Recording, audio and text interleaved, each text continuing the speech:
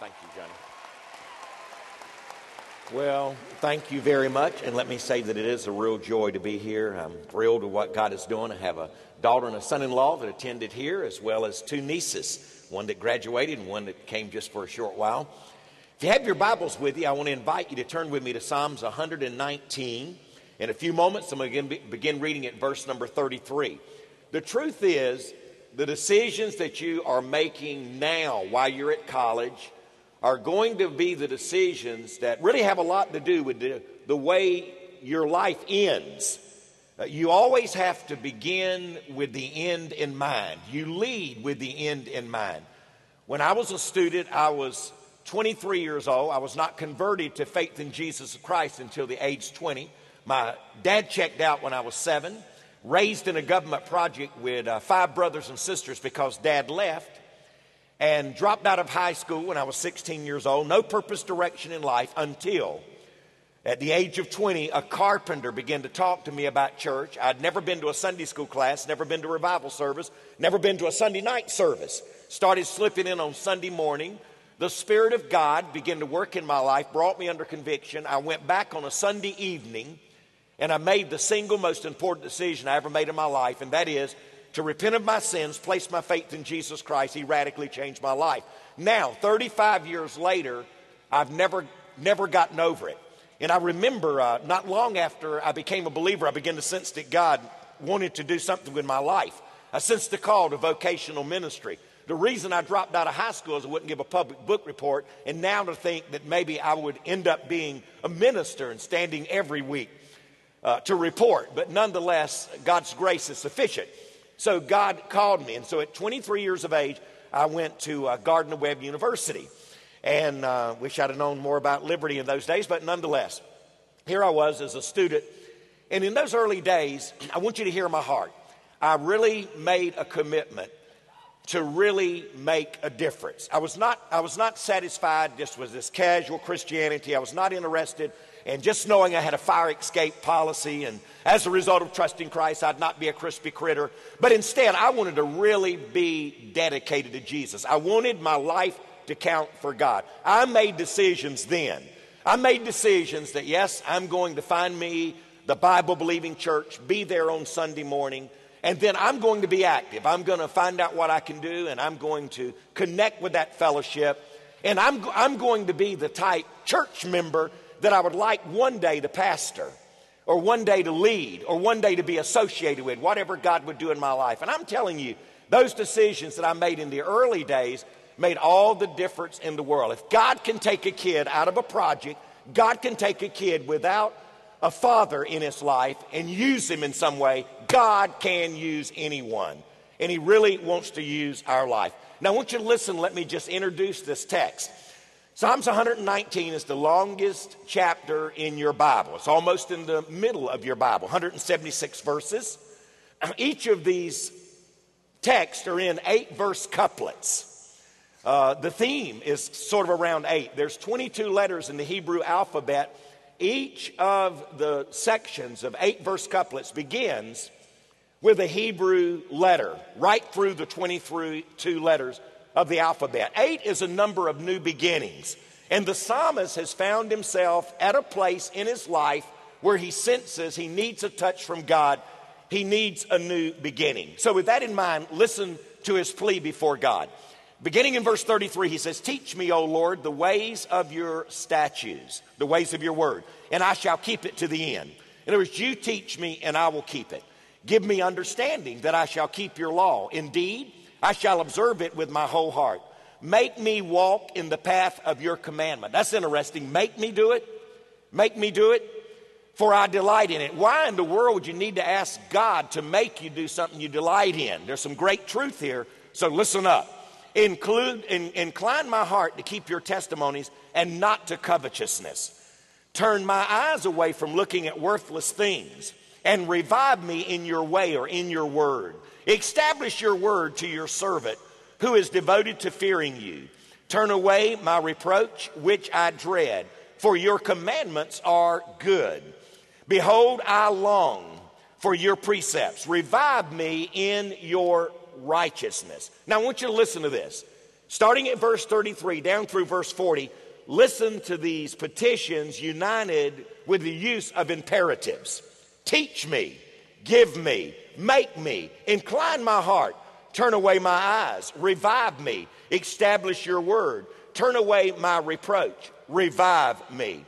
And in this particular text, he's crying out to God. He realizes that unless God comes to his rescue, he will be like the rest of those who are part of the family, and that is those who never make much of a difference for the kingdom of God. So in this passage before us, the psalmist reflects on the road of blessedness. He knows that there's more to life than what he's been experienced, and he wants God to come to his aid and to help him to be the person that he needs to be. Now listen carefully to this. This is an awesome prayer to pray, and it's almost as though every word he says is saturated with this thought.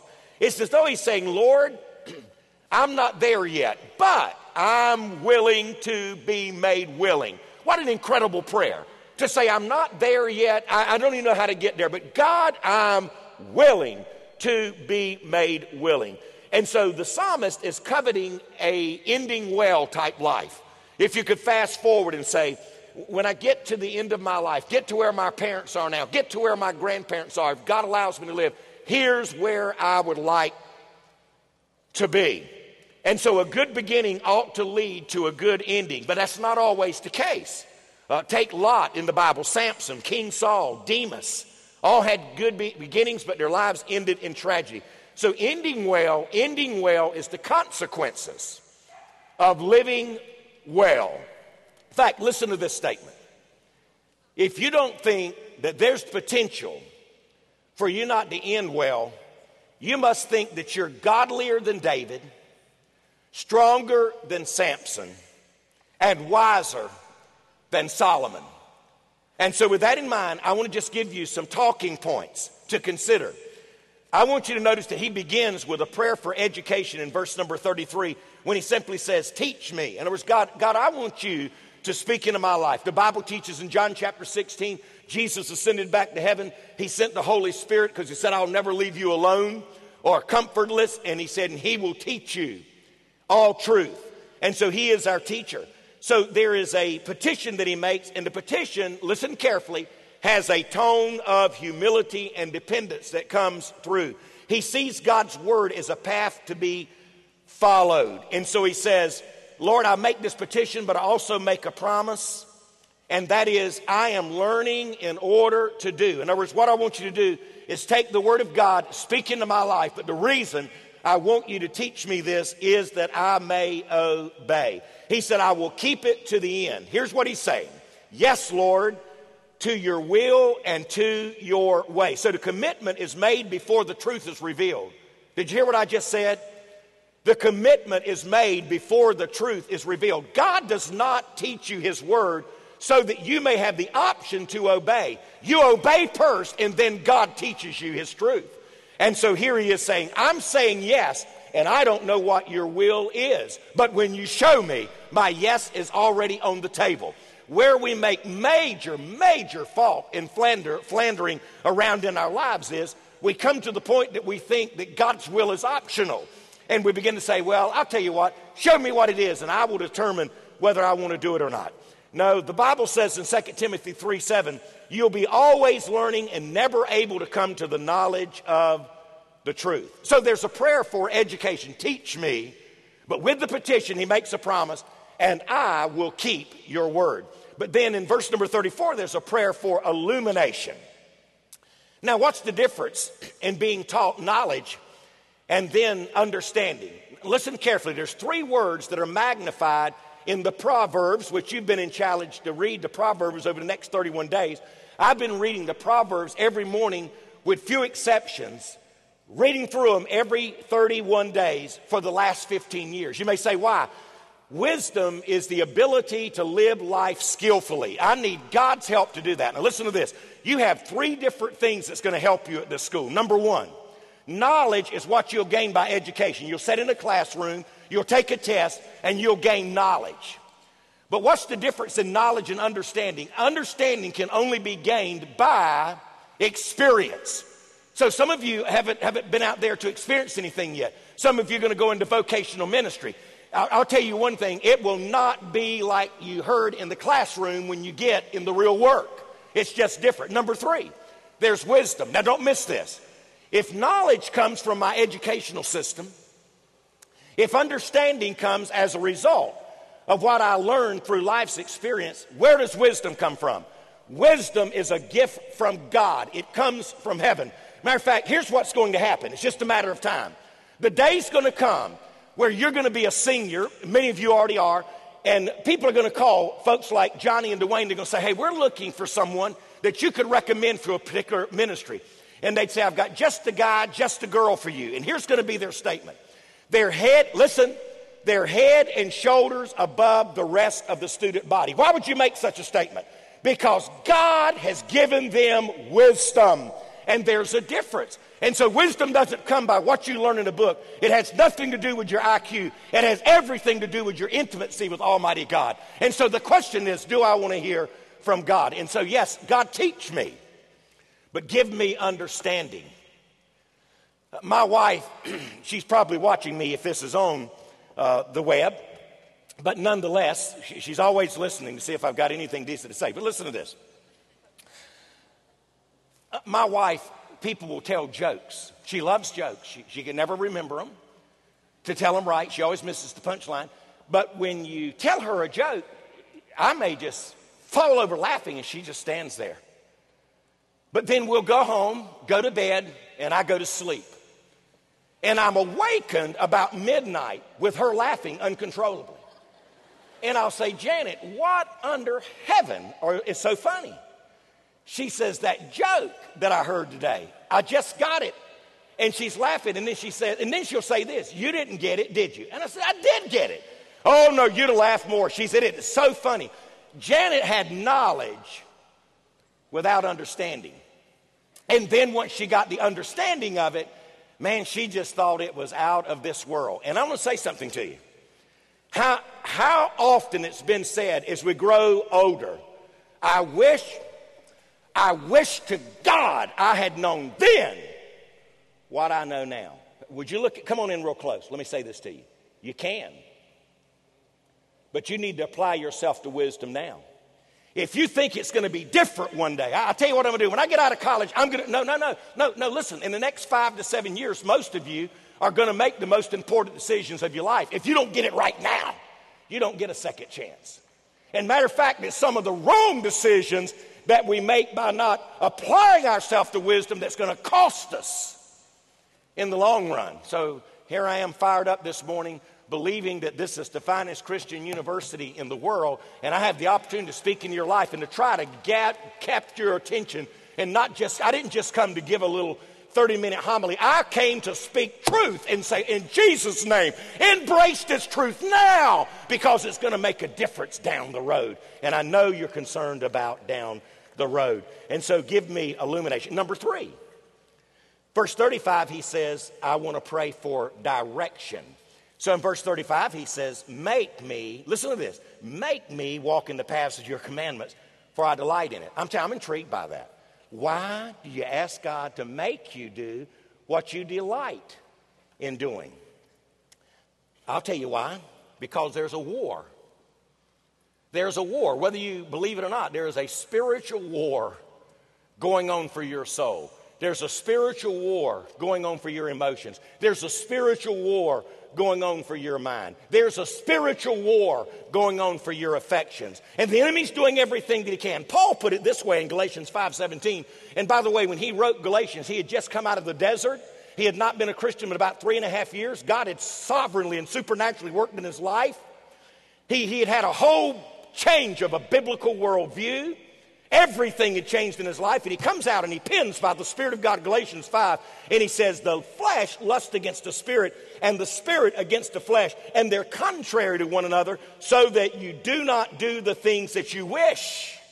Here's what I would like to do in my life, and the Bible says you can't do what you like to do unless God sovereignly help you. The best way to translate grace is not just God's riches at Christ's expense, not just the unmerited favor of God, but you know what grace is once you get it? It's the power to obey.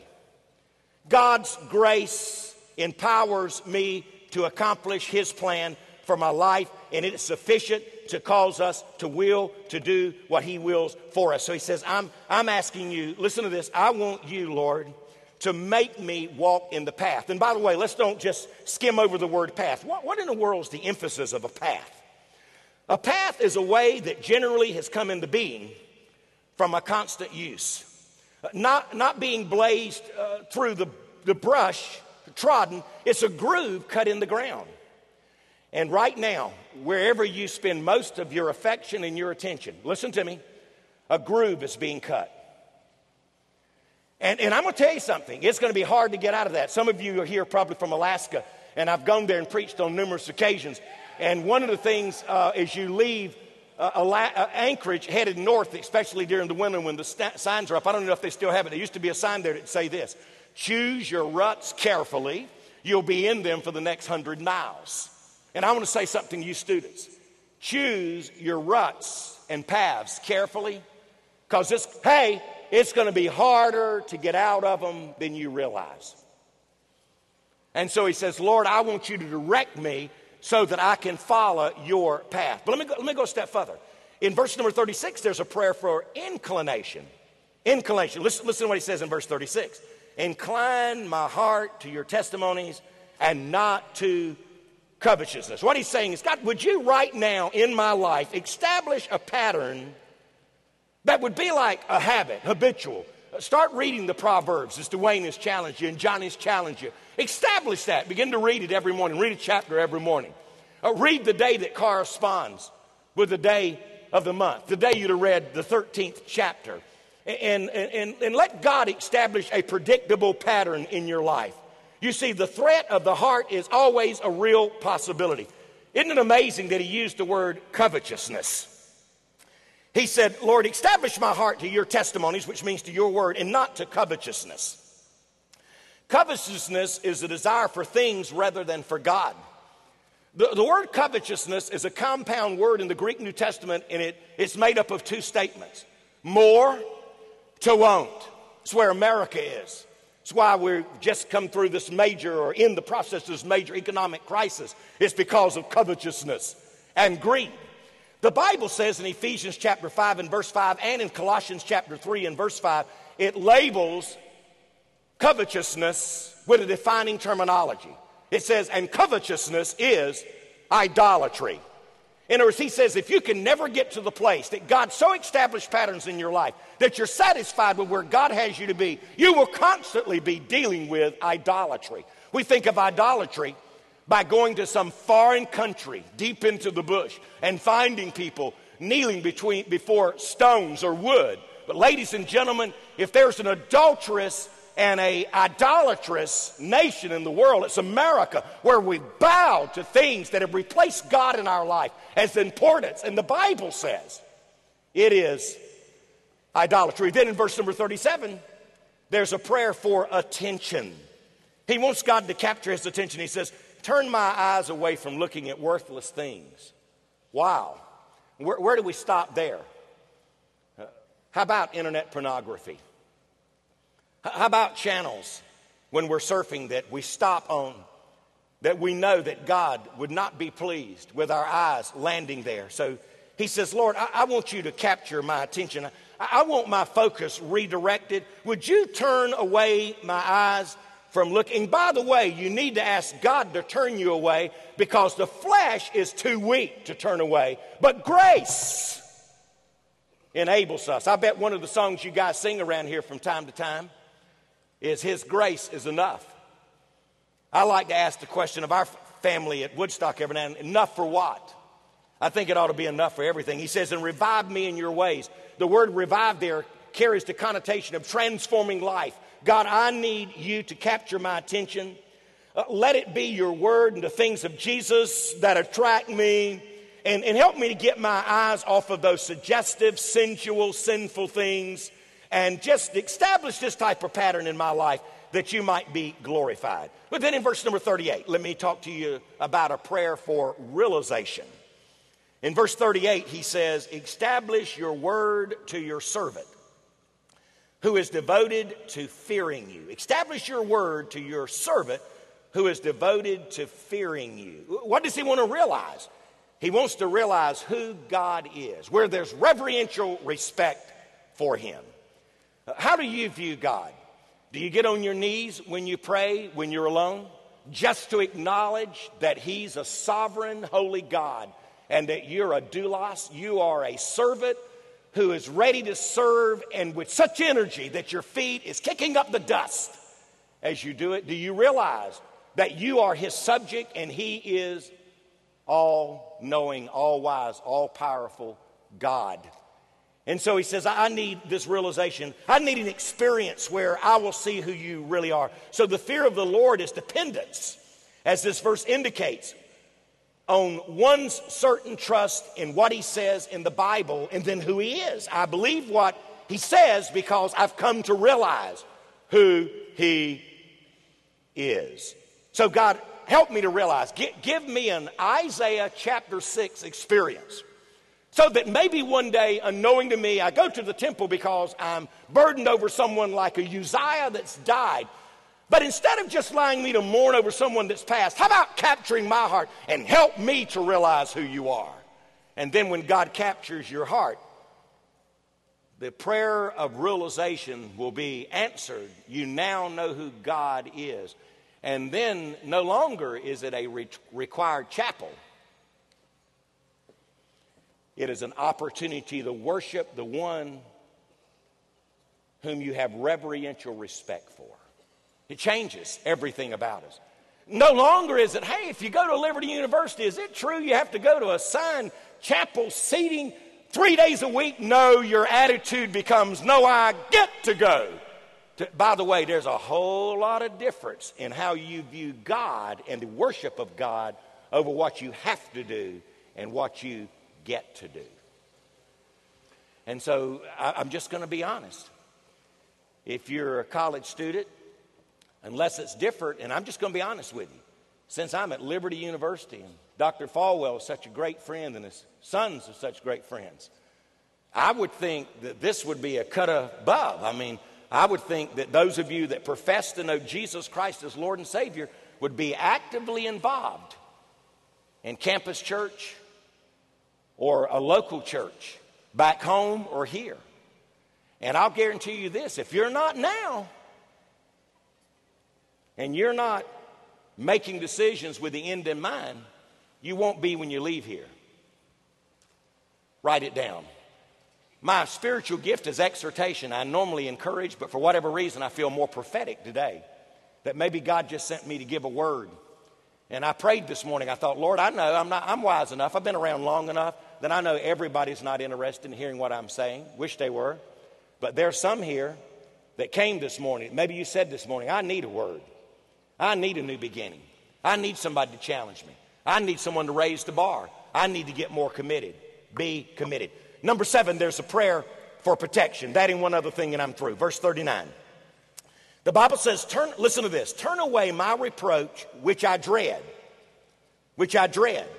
For your judgments are good. That's a prayer for protection. To bear reproach is to bear shame. The psalmist is asking God to protect his reputation, his testimony.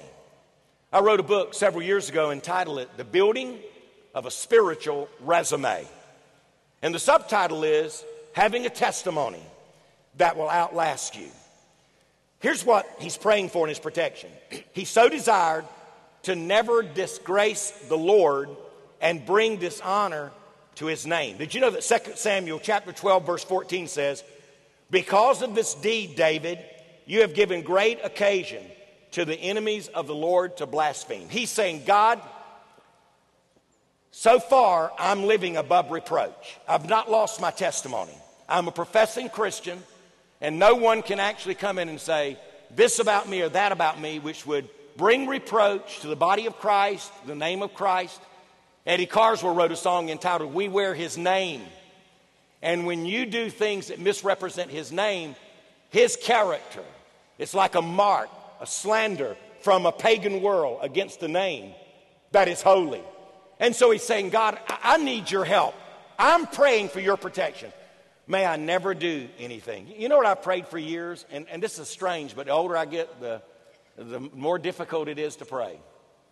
Lord, I'd rather go to a premature grave than to commit some sin or offense that would bring reproach on the body of Christ, my family, your name, and those who have loved me and prayed for me and supported me. So I'm praying for your protection, and I'm asking, establish your word. Turn away my reproach. I dread it. I dread ever doing anything that would bring reproach. Then verse number 40, eighth prayer, a prayer for aspiration.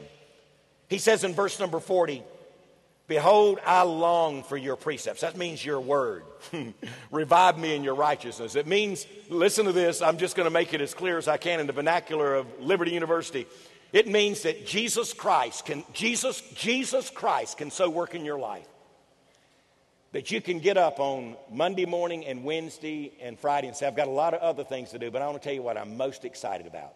I am excited about going to hear your word. He said, I've exalted my word above my name. On one occasion, the psalmist says, I lift my hands to your word. Now, truth is, we live in a generation, and I love it. I love the worship here. We have it at Woodstock.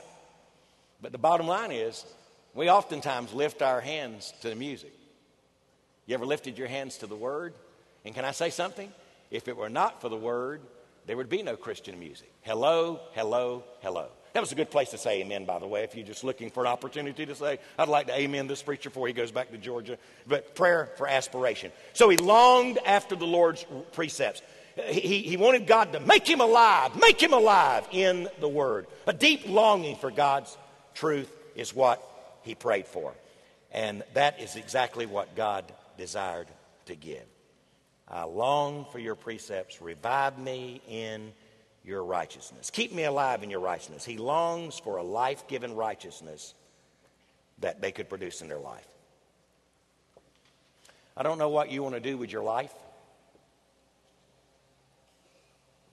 but if you're waiting for whatever you want to do to begin, it already has. And you've got to begin with the end in mind.